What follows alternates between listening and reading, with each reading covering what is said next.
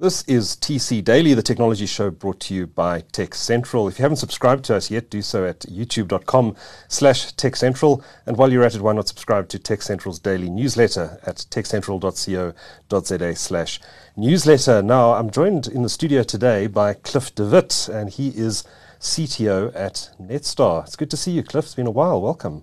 Duncan, thank you very much for having me. Pleasure. It has been a while. I think the last time I saw you, you were still at Microsoft. That's right. Yes, we talked about the cloud coming to the continent for the first time. Feels like an age ago, doesn't it? That's right. Microsoft Azure. Yeah. And I was having a look at your LinkedIn profile, preparing for this interview today, and you were at Microsoft for an exceptionally long time. You were there for 16, 17 years, was it? Yeah, that's right. Yeah, it was a very long time. Saw a lot of change in the company over that time. Very good time. I enjoyed my stint at Microsoft a lot. When you started, Bill Gates would have been CEO. He was. Bill was there. I saw the transition to Ballmer and how that kind of worked, or I suppose didn't work in some respects. Got to meet Bill once or twice, which was an interesting experience. Mm-hmm.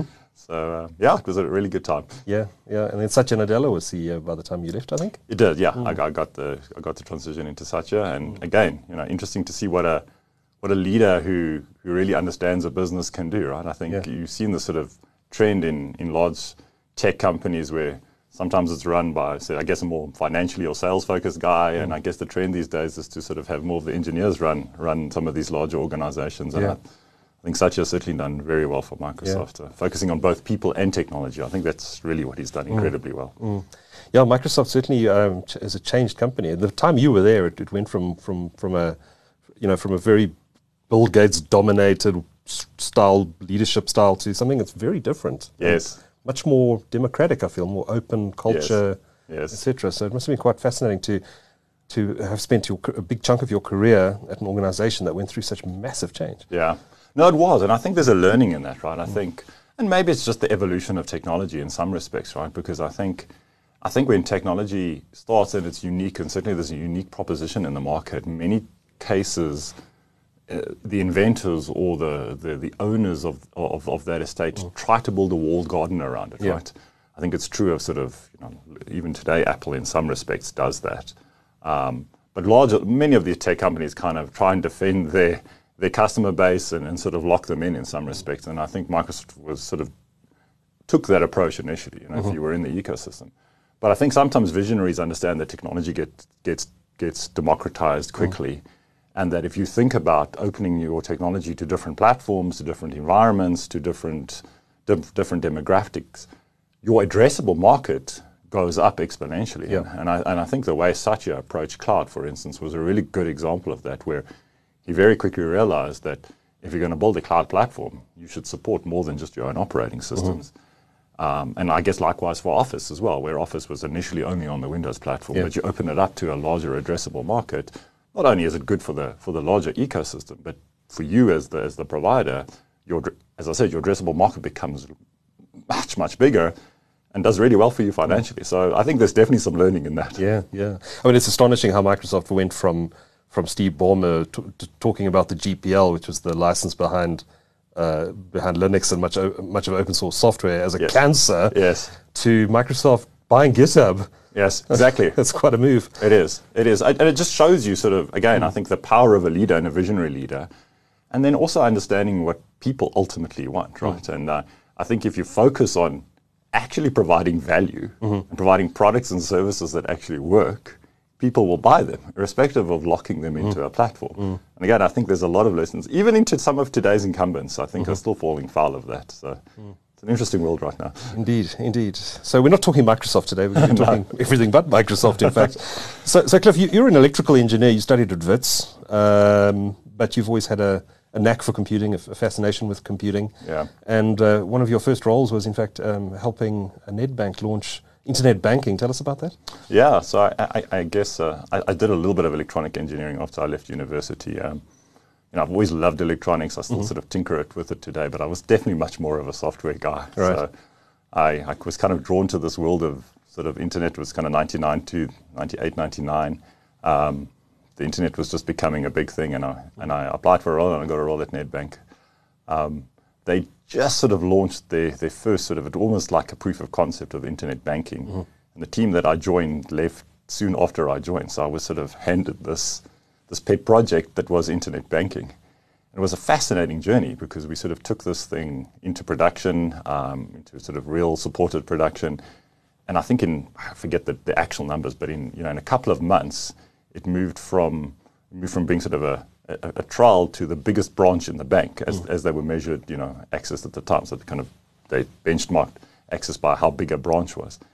And we sort of just realized, again, the discussion we've just had, if you give people exactly what they want on the right medium and the right platform, how quick adoption happens.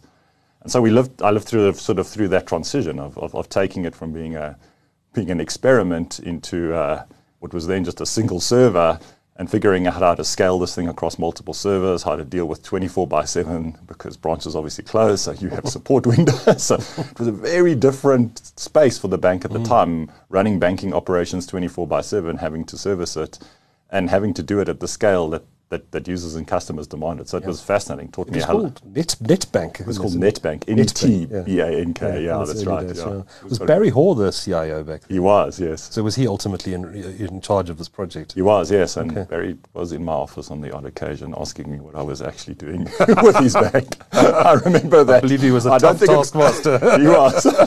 It wasn't a fun experience. But that was a long time ago. So I mean, you must have been building that bank on top of early versions of Internet Explorer, and we did. And I don't think Firefox was even out then. It wasn't. Netscape Navigator. It was. Yeah, the browsers were definitely. I mean, we were a Microsoft shop at the time, so we definitely supported Internet Explorer. The backend servers were all Windows servers. We used the Microsoft Transaction Server, I think, to build it MTS. So there was some interesting tech in there, SQL Server database. Right. But then eventually, we got a little bit more industrial. We had a MQ series server that spoke directly to the mainframe when we got out of the branch environment. So we made it a bit more industrial over time. And we rewrote it, I think in the first 18 months, 2 years. Yeah. We completely rewrote it. So we had another project that we rewrote the thing. Yeah. So NetBank was very much a Microsoft shop back then. It was. In fact, Bill Gates came to visit Barry Hall on one or two occasions. I think it was just before I joined that happened, yes. But it was a big Microsoft shop, and I guess it's sort of how I got introduced to Microsoft. Initially, I was on a bit of a joint development program for the Windows 2000 rollout, and I spent 6 weeks, I think, on campus at Redmond. Oh, nice. Yeah, so I kind of got to know the company a little bit, and I realized it would be really interesting to work on the other side of the fence, if it will. So that's kind of, I guess, where I learned the difference between consuming product and being a user of product, and the building side of product. And the difference when you build something and sell it to lots of different people versus you use it to run your own business. And I think I then realized that I probably really want to work in a product company, and I suppose it's probably been my journey from then on out. Okay. So you spent a good 16 or 17 years at Microsoft. Then I kind of lost touch with you, Cliff. So I'm not sure what you did. There were a couple of intervening steps before you joined Netstar. What were those steps? So I decided, one of my through all my roles at Microsoft, I eventually ended up running what they called the DX, which was sort of the developer division. So sort of everything that has to do with software developers. That's it. That's exactly to quote someone. Exactly. Was kind of lumped into one division. So I sold Visual Studio and all the sales products. We ran all the big events. But one thing we also did, interesting enough, and with support of Mteto, who was then my boss at the time, we built a very interesting startup program. So we managed to secure some funding from government. We co-opted a bunch of partners together, and we built a fairly successful startup program where we obviously gave startups a bunch of free software, and we worked with local incubators. And I kind of observed this whole startup scene. So on my exit with Microsoft, I and a fellow director who was running the small and medium business, we started our own business in partnership with Metrofile, with a listed JSE entity. And we thought that this whole digital disruption of document management was ripe for disruption. So we built a product to digitalize the document management process. Took us about 18 months to build up a bit of software. And for various reasons, it didn't work. So I guess, one thing I've learned about the startup space is that it's never guaranteed to work. But I think the lessons you learn in starting an entity, working with a listed entity who provided you funding, taught me a hell of a lot about how businesses really work. When it's one thing working in a large corporation where cash flow is not an issue, where you're not really that close to the investor community and understanding expectations. So, yeah, I think we failed at a business level, but certainly at a personal level, taught me one hell of a lot about how businesses actually run and operate. And what do they say about startups? If you haven't failed at least once, you're not doing it right. Correct. It's nice to say, and it's good to read the books, but when you fail and you personally do it, it's a tough life lesson. It is very traumatic. So and that was sort of just before COVID. So I decided that it was time to take a little bit of time off. I took 8 months off. I did a little bit of consulting.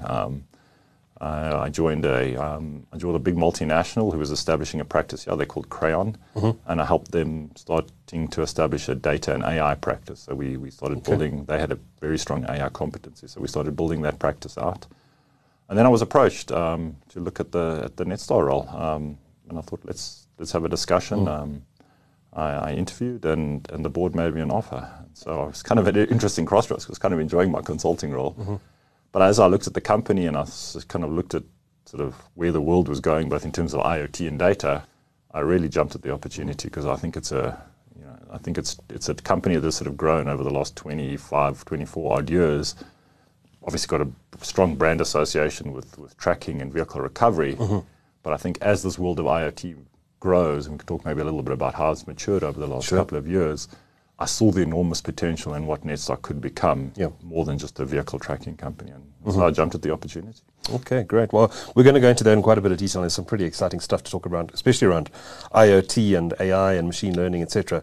But before we get to all of that, something I learned about you this morning, in fact, while we were chatting, and I want to touch on that before we get into Netstar, and that's that you have a keen interest in astrophotography.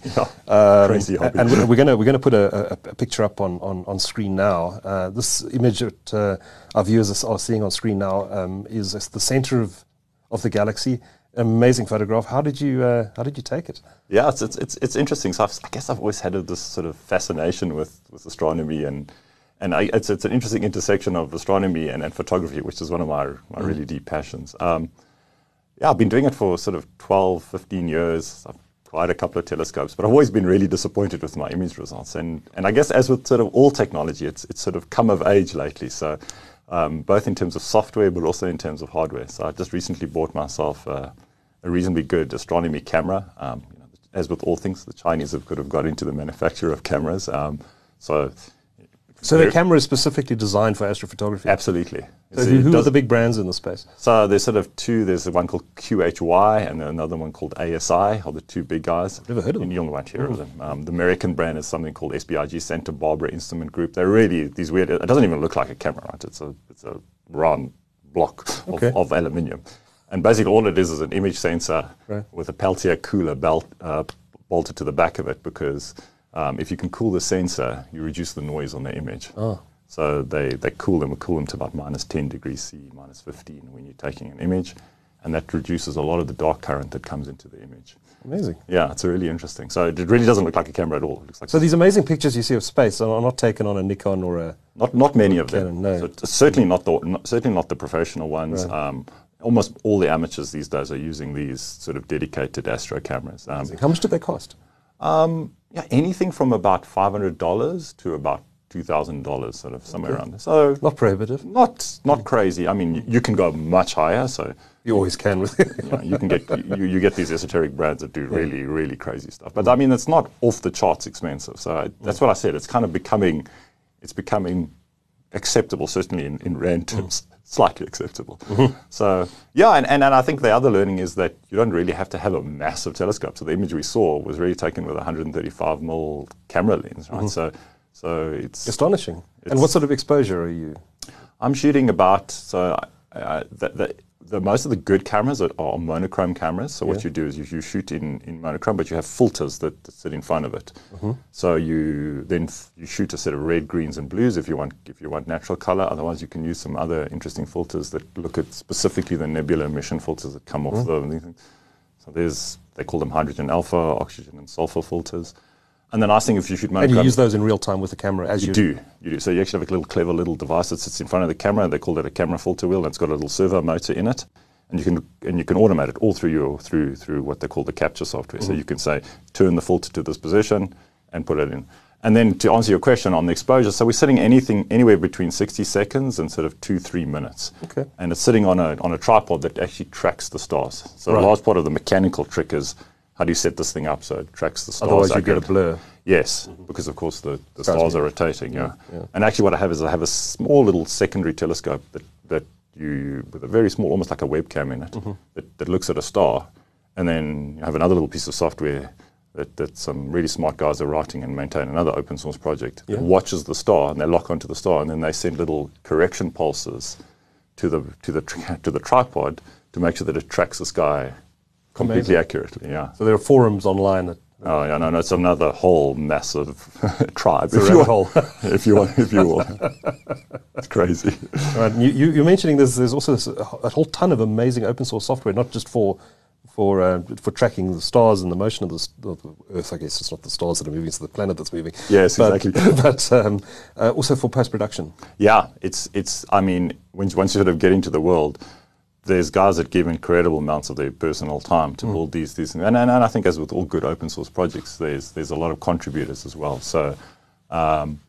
There's both on the planning side. So I guess the three big steps of planning what you want to take a photo of, because nice thing about the heavens as opposed to terrestrial photography is that stuff stays at the same place. You know when it's going to arrive. As long as there's not clouds in the way, you get kind of what you're going to get. So you can plan it out quite nicely. Then there's the acquisition side. So when you're taking the images, how do you control the camera? What filters are you using? How long are your exposures? You can kind of automate that whole thing, and people build these super complex acquisition pieces of software. And then, as you said, sort of there's the post-production side, which is kind of like the Photoshop of astrophotography. So there's a couple of, some of them are free. There's a big open source movement. A couple of them are paid for now as well. So there's some guys that have really spent a ton amount of time there. So this photo we've been looking at, where did you take this? So I took it in the Mountain Zebra National Park in the middle of the Karoo. No light pollution. Yeah, that's exactly it. So we planned our trip so that we'd be there over New Moon. We were having load shedding as well, which actually in that case is a blessing. You're one of the few guys who likes the load shedding. So that was quite fortunate. And I shot for 3 nights. I shot the entire night. So because the Milky Way is such a big thing, the image is actually 42, I think, 40 panel mosaic. So you take lots of individual shots and you glue them all together.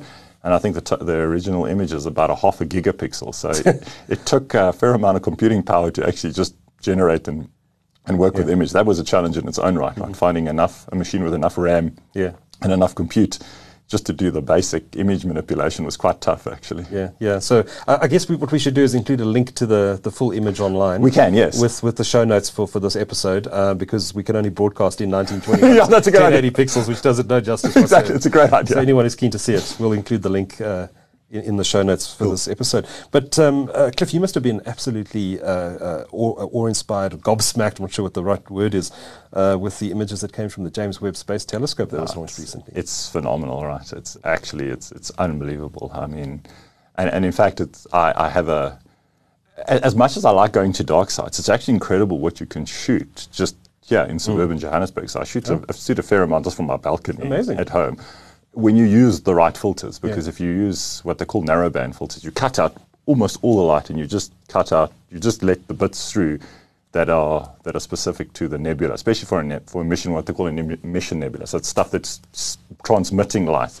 It's kind of like a neon tube, right? When the stars are sending out energy and there's this dust and it ionizes and you get this nice glow. So a lot of those photos that you see, the classic sort of astro photos with this dust clouds, all those emission nebula. Anyway, you can shoot those from an urban environment because you just let in just that little bit of light, and then the light pollution doesn't really make that much of a difference. I would never have guessed that. Yeah. But anyway, coming back to your question, so I took a shot of a galaxy or a nebula down here. It's called Eta Carini.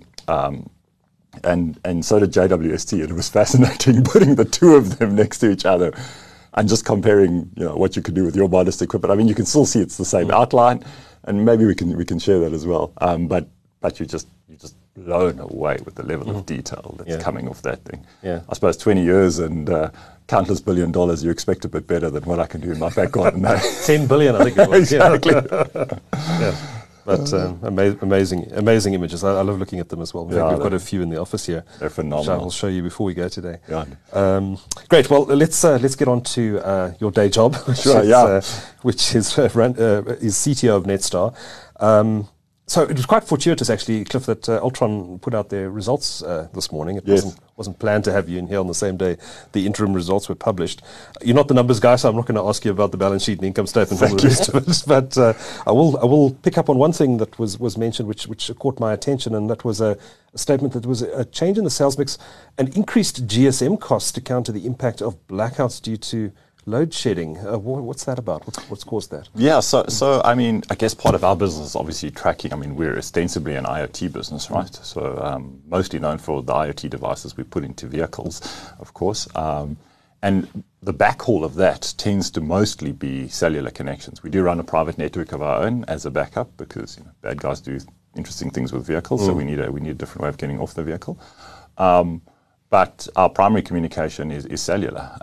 And we have noticed, specifically with load shedding, is that as the load shedding happens, the network is not always as stable as it could be. A lot of our discussions, obviously, with the operators, I think we all know that battery theft has gone up dramatically. So when cell towers lose battery connection or lose power for extended periods of time, they go down. And so what we've had to do is increase our GSM costs by allowing for roaming. And so what we do is we make sure that our devices can pair across both MTN, Vodacom, and a little bit on Cell C, mostly MTN and Vodacom in our case at the moment. And so we've had to pair our devices to use both networks, which obviously changes the cost profile for us. We're a large customer of Vodacom, and we use a platform that they call GDSP, which is the IoT network provider. So it's actually part of the Vodafone group. So that's our primary communication mechanism. But yeah, that's I guess the sort of the backstory behind that. Just because of the load shedding causes a bit of network instability and tends to be transient. Like I think we've all seen it, right? I think we've all seen driving around, all of a sudden you lose connectivity on your phone. Our devices are the same, and of course because we have such a big addressable base of devices out there, north of 1 million devices in the field, we have a pretty good picture on sort of where things are not connecting. I always assumed, obviously I have a tracking system in my car. I actually don't know which company it is, to be honest, but I have one in my car. And I just assumed it was running on GPS or some sort of satellite-based technology. I'm interested to hear how dependent you are on GSM as well. Yes. So it's quite an interesting sort of, if you break the device in the vehicle down, sort of what's happening. They're actually fairly complicated devices. So yes, it definitely speaks to the GPS, but the GPS is obviously receive only. So what you're using the GPS for is to figure out where you are on the planet. Right. So that gives you positional data. It gives you very accurate time data. So GPSs are really good for two things, giving you position and giving you very accurate time. In our case, what we also do is we take input from, like I said, sort of our own terrestrial network that we still run and operate. So we're able to communicate both ways with our devices on the terrestrial network. But the backhaul, so the actual transmission out of the device, is largely cellular based. Okay. And I guess that's the sort of where has in large ways defined where IoT is today. Is that if I have a device, we ignore for the fact that it's in a car. I have a device. It has some sensors on. Those sensors could be GPS. It could be positional, but it could also be things like, in our case, we have accelerometer sensors on the vehicle as well to try and tell.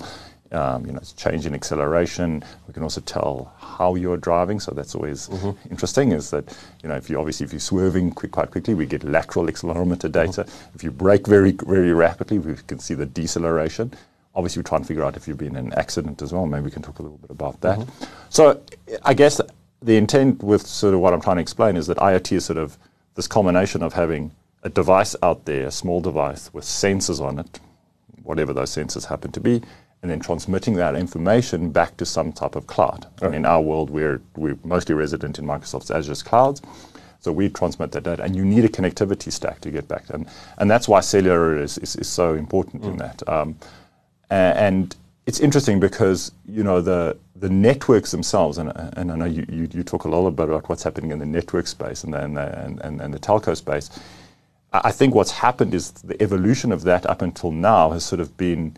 Well, cell phones came up, 2G came up sort of 25 years ago. People realized that all of a sudden you now had a network capability that wasn't tied to your Wi-Fi in your house, all right?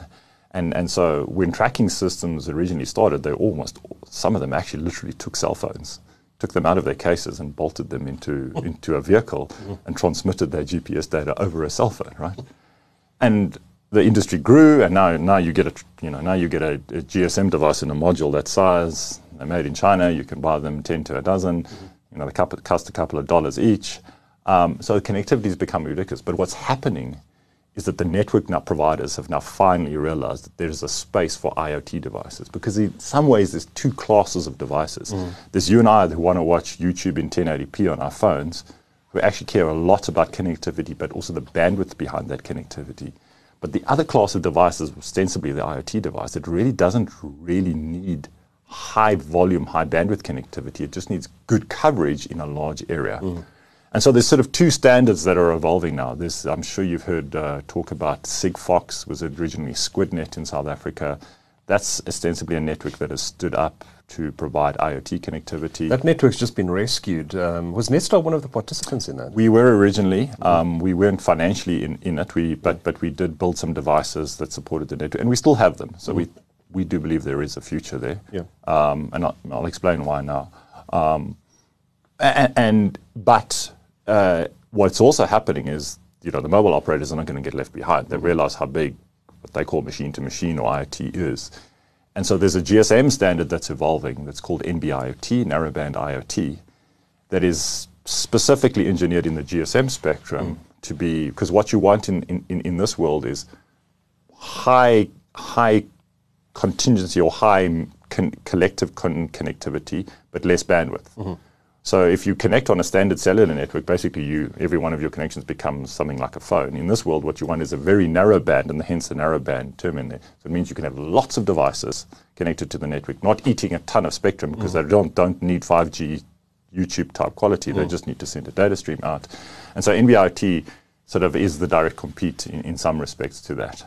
And then there's the LoRa standard, which is sort of LoRa is a bit more of a toolbox, right? It's more of a, here's the technology stack, and people can stand up their own networks using LoRa technology to connect to the backend. Yeah. Anyway, the long and short of it is that you need to get the data off the device and into the cloud.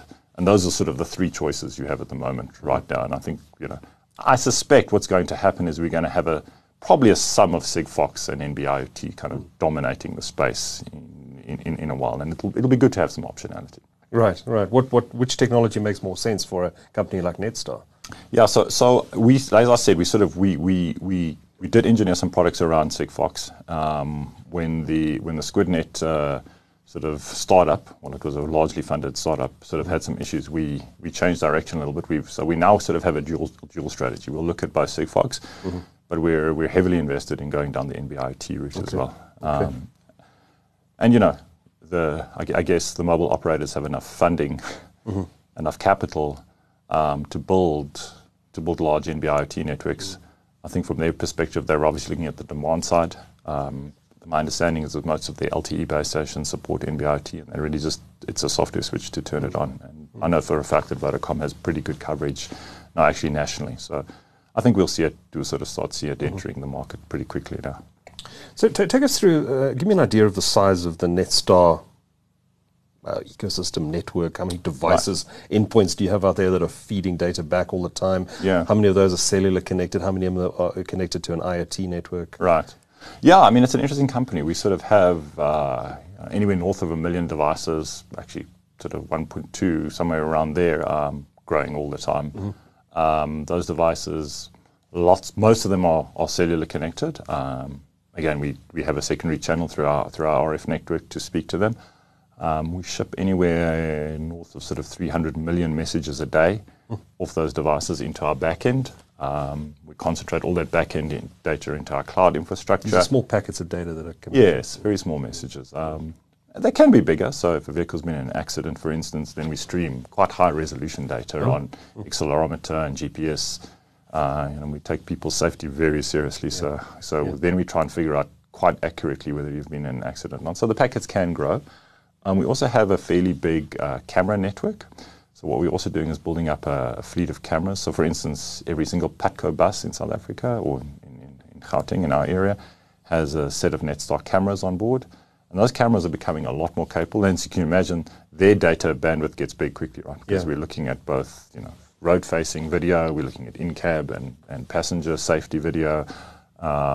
We also have some pretty clever AI-based cameras now that we're using to determine driver behavior, both in terms of concentration on following the road.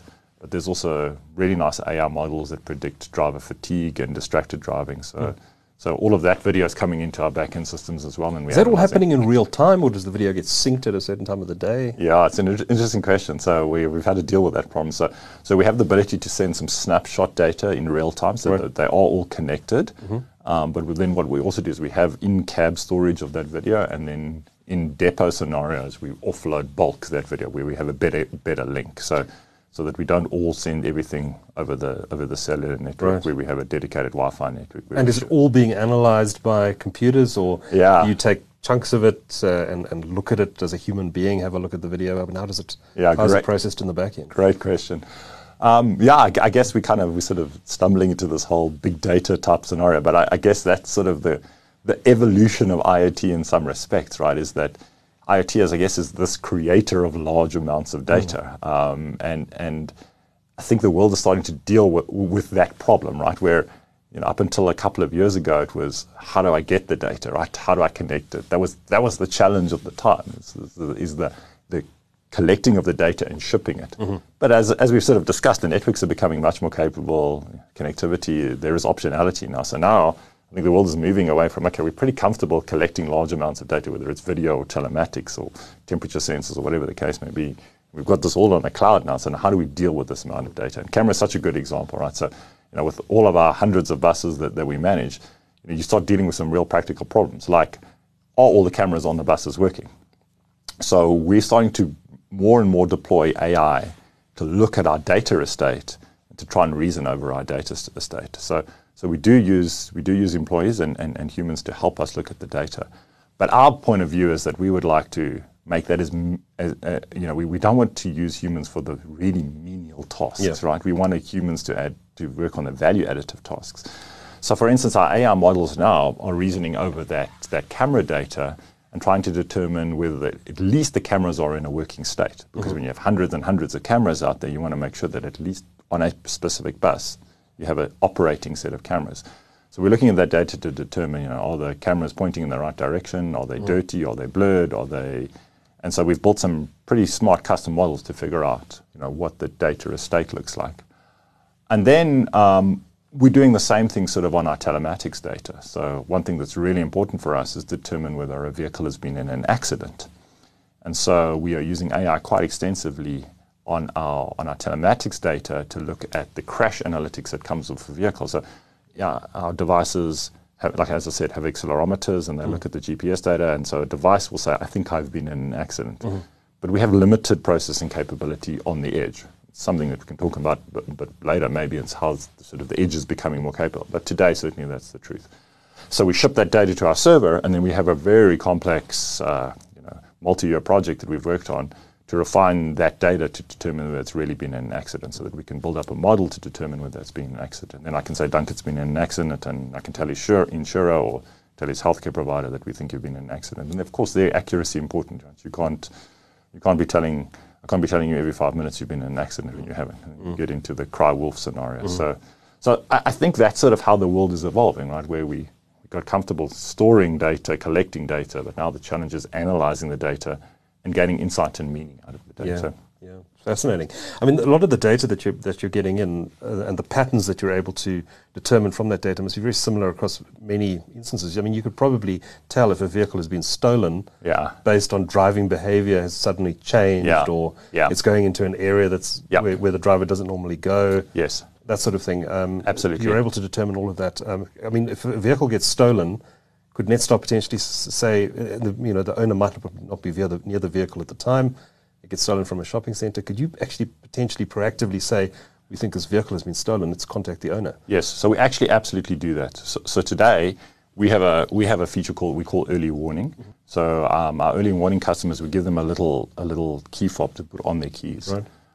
And that's a nice leading indicator, because if we see the vehicle move without that key fob being present, we know automatically that something nefarious is happening. Of course, the bad guys do interesting stuff. So Sometimes they try and block signals, et cetera, et cetera. But we know with a fairly high degree of accuracy that especially if you're on our early warning feature, that you've moved. I think we also do, especially more so less so in the consumer side, but certainly as you sort of get through our more mature tiers. So in our fleet operation environments, our small and medium businesses, then of course in our large fleet businesses, you start getting to scenarios, and you can actually do it. You can actually do it with a product that we have today. So your example of going to areas that you shouldn't. Mm-hmm. So if you're a customer of ours, we have a really cool app. It's called My Netstar. You should go check it out if you don't use it. And you can draw geozones around areas that you want notification on. Mm. So you can today in our consumer app, you can say, if my vehicle ever goes there, please send me a notification. And we'll do that if your vehicle ever goes there. So you kind of now start being, it's exactly the point you were making, right? You start becoming a little more in control of your data. And I guess that's also the other sort of where IoT is going, is that we can provide you a point of view, but what's also nice is we provide you a set of tooling, because your behavior might be slightly different from the next person's behavior. So your idea of a geozone maybe not be somebody else's idea of a geozone. So certainly we can do that. But I think sort of where you were alluding to is getting really interesting, and I suppose it comes back to that AI discussion, right? And maybe it's just where the industry is right now and where compute is. And I think cloud has been a large provider of that, is that I guess the holy grail of a lot of the stuff is that you start getting an individual-based model based on Duncan's behavior, right? And I think the insurers have gone there, well, not all of them, but some of them have gone there with, let's call it UBI and driver behavior. So sort of what Discovery started, but the whole advent of what we call UBI or user-based insurance is sort of gaining momentum globally now. But I guess the trend there is individual-based models, whether it's to affect your insurance premium or to determine your driver behavior. Mm-hmm. And I guess we're at a point, this is why I made the point at the beginning, is we're at a point in the industry where we have enough compute to reason over all of that data that we have and then build an individual model for Duncan. Mm-hmm. Where I can say, well, this is Duncan's typical driving behavior, and almost fingerprint you and say that if we see Duncan driving differently, provide an alert. Mm-hmm. Up until now, it's been the model to do it has been known, right? But the compute to do it has been really prohibitive, right? When you've got 1.2 million customers, 1.2 million devices, to reason over 1.2 million models becomes quite tough, right? Mm. But we're at that point finally where there is enough compute in the cloud to be able to do that practically, and practically means financially practically as well, and to provide a service that is valuable that hopefully you can monetize. So I think we're going to see a lot more of that individual-based experience reasoning over your data without you having to hard code the parameters, but where the model can provide you insight from what it's learned. And I think that area is ripe for explosion right now. Fascinating. So I wanted to just switch tack a little bit, because I want to talk a bit about what Netstar is doing in the autonomous driving space, particularly industrial applications. And I think mining, you've got some actual examples of some projects that you've deployed. Yes. So you've got technology that is preventing vehicles in industrial scenarios having accidents with each other and knocking people over, and that sort of thing. Tell us a bit about what you're doing there. Yeah, so in mining specifically, there's some governance and some legislation around these very heavy, the large yellow metal, but even the bigger ones, right? These large trucks on some of these open cast mines specifically. They're huge, yeah. They are massive, right? And if you think about driving that thing, the driver's on a little box at the front. Yes. He has no idea what's happening around him. So he has a point of view that's here, and he can see sort of in front of him, but he can't always see on the sides or around him.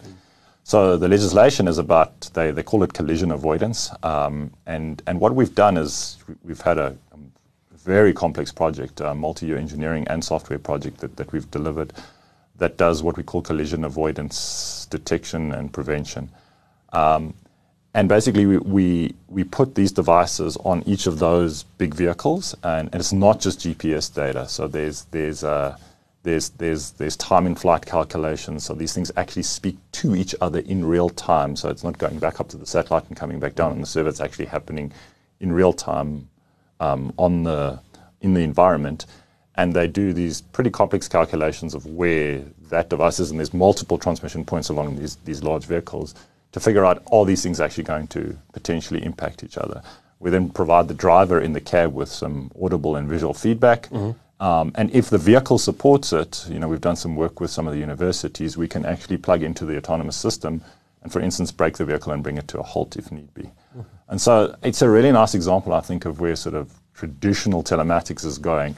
So we're definitely not we're not claiming to be Tesla and driving the vehicle, but I think this is pretty serious stuff in terms of riding over pedestrians, and we put it down onto the people level, onto the smaller vehicles that are driving around there, because one of these big trucks may not see a bakkie down here and literally just ride over it. Right?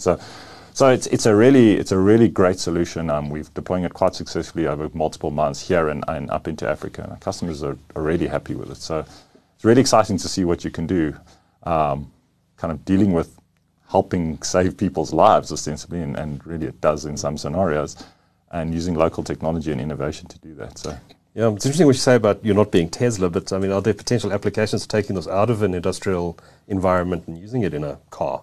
Yeah, I mean, look, we think about that all the time, right? We're definitely thinking about how do we take our telematics devices and use them in a larger environment.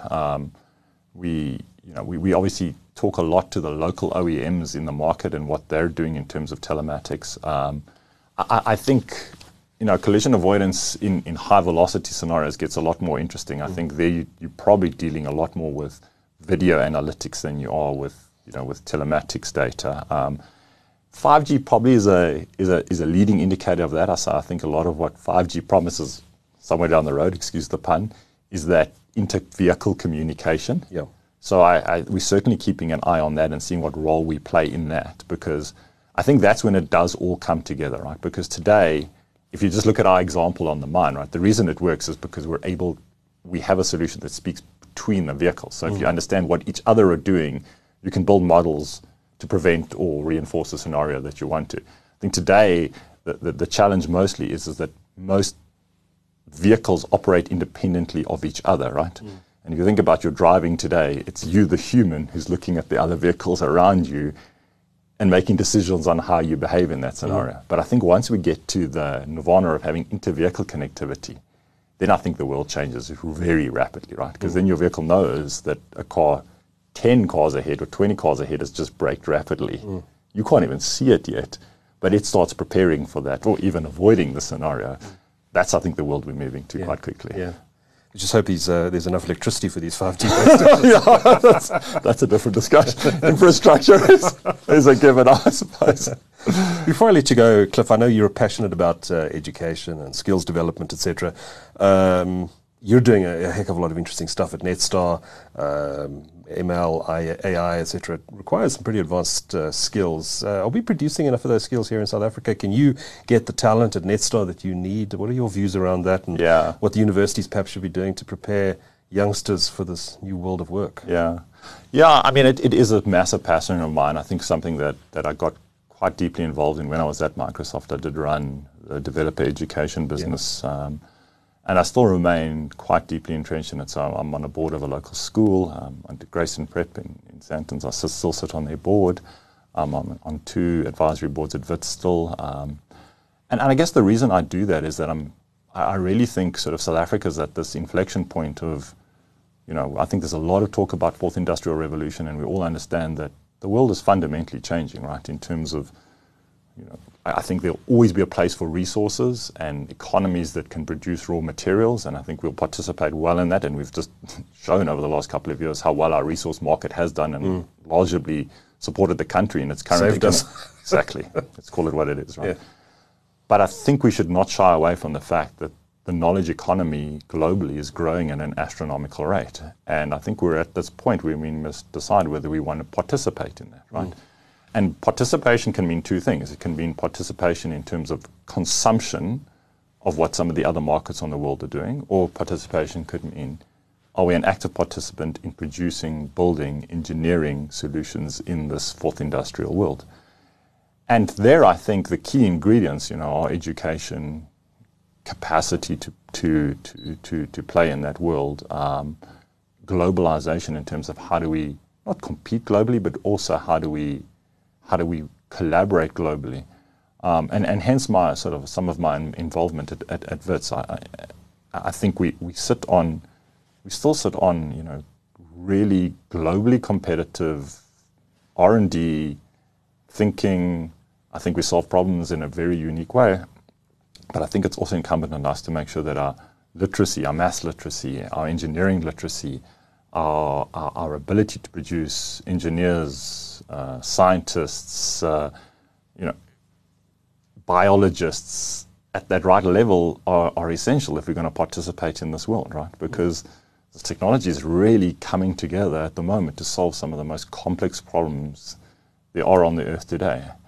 And I think it's really important for us to think carefully about the skills we produce to play in that market.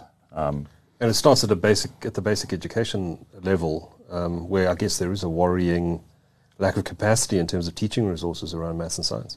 Yeah, I mean, there is. And again, I think, and I don't only want to make it government's problem, because I don't think it is, right? And I think that's personally why I give a fair amount of my own time towards it. A good friend and a mentor of mine, ex-Microsoft GM Zohaib Hussain, sits on the maths board. You look at the amazing work that organization does to help with teacher maths literacy. I think it's incumbent on lots of us who are passionate about this to help be the change and not just sit on the fence and criticize it, right? Because I think that's the way the problem really gets solved, is when people roll up their sleeves, dig in and get it done, right? So, yeah, there's definitely challenges, there's no doubt. But, I'm always encouraged with when you sort of get in the trenches, you see the potential. I think it gives everybody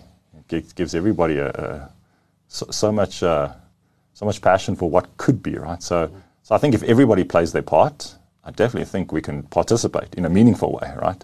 But yeah, let's not shy away from the fact that we do have some work to do, right? Both at the primary level, the tertiary level, and I think if everybody gets involved, we can solve this problem. On that positive note, I think we could carry on talking all day, Cliff, but we need to draw the line on the conversation somewhere. On that positive note, thank you so much for sharing your fascinating insights with Tech Central and for joining us in the studio today. Cliff de Wit is CTO at Netstar. Thank you, Duncan. Thank you for having me.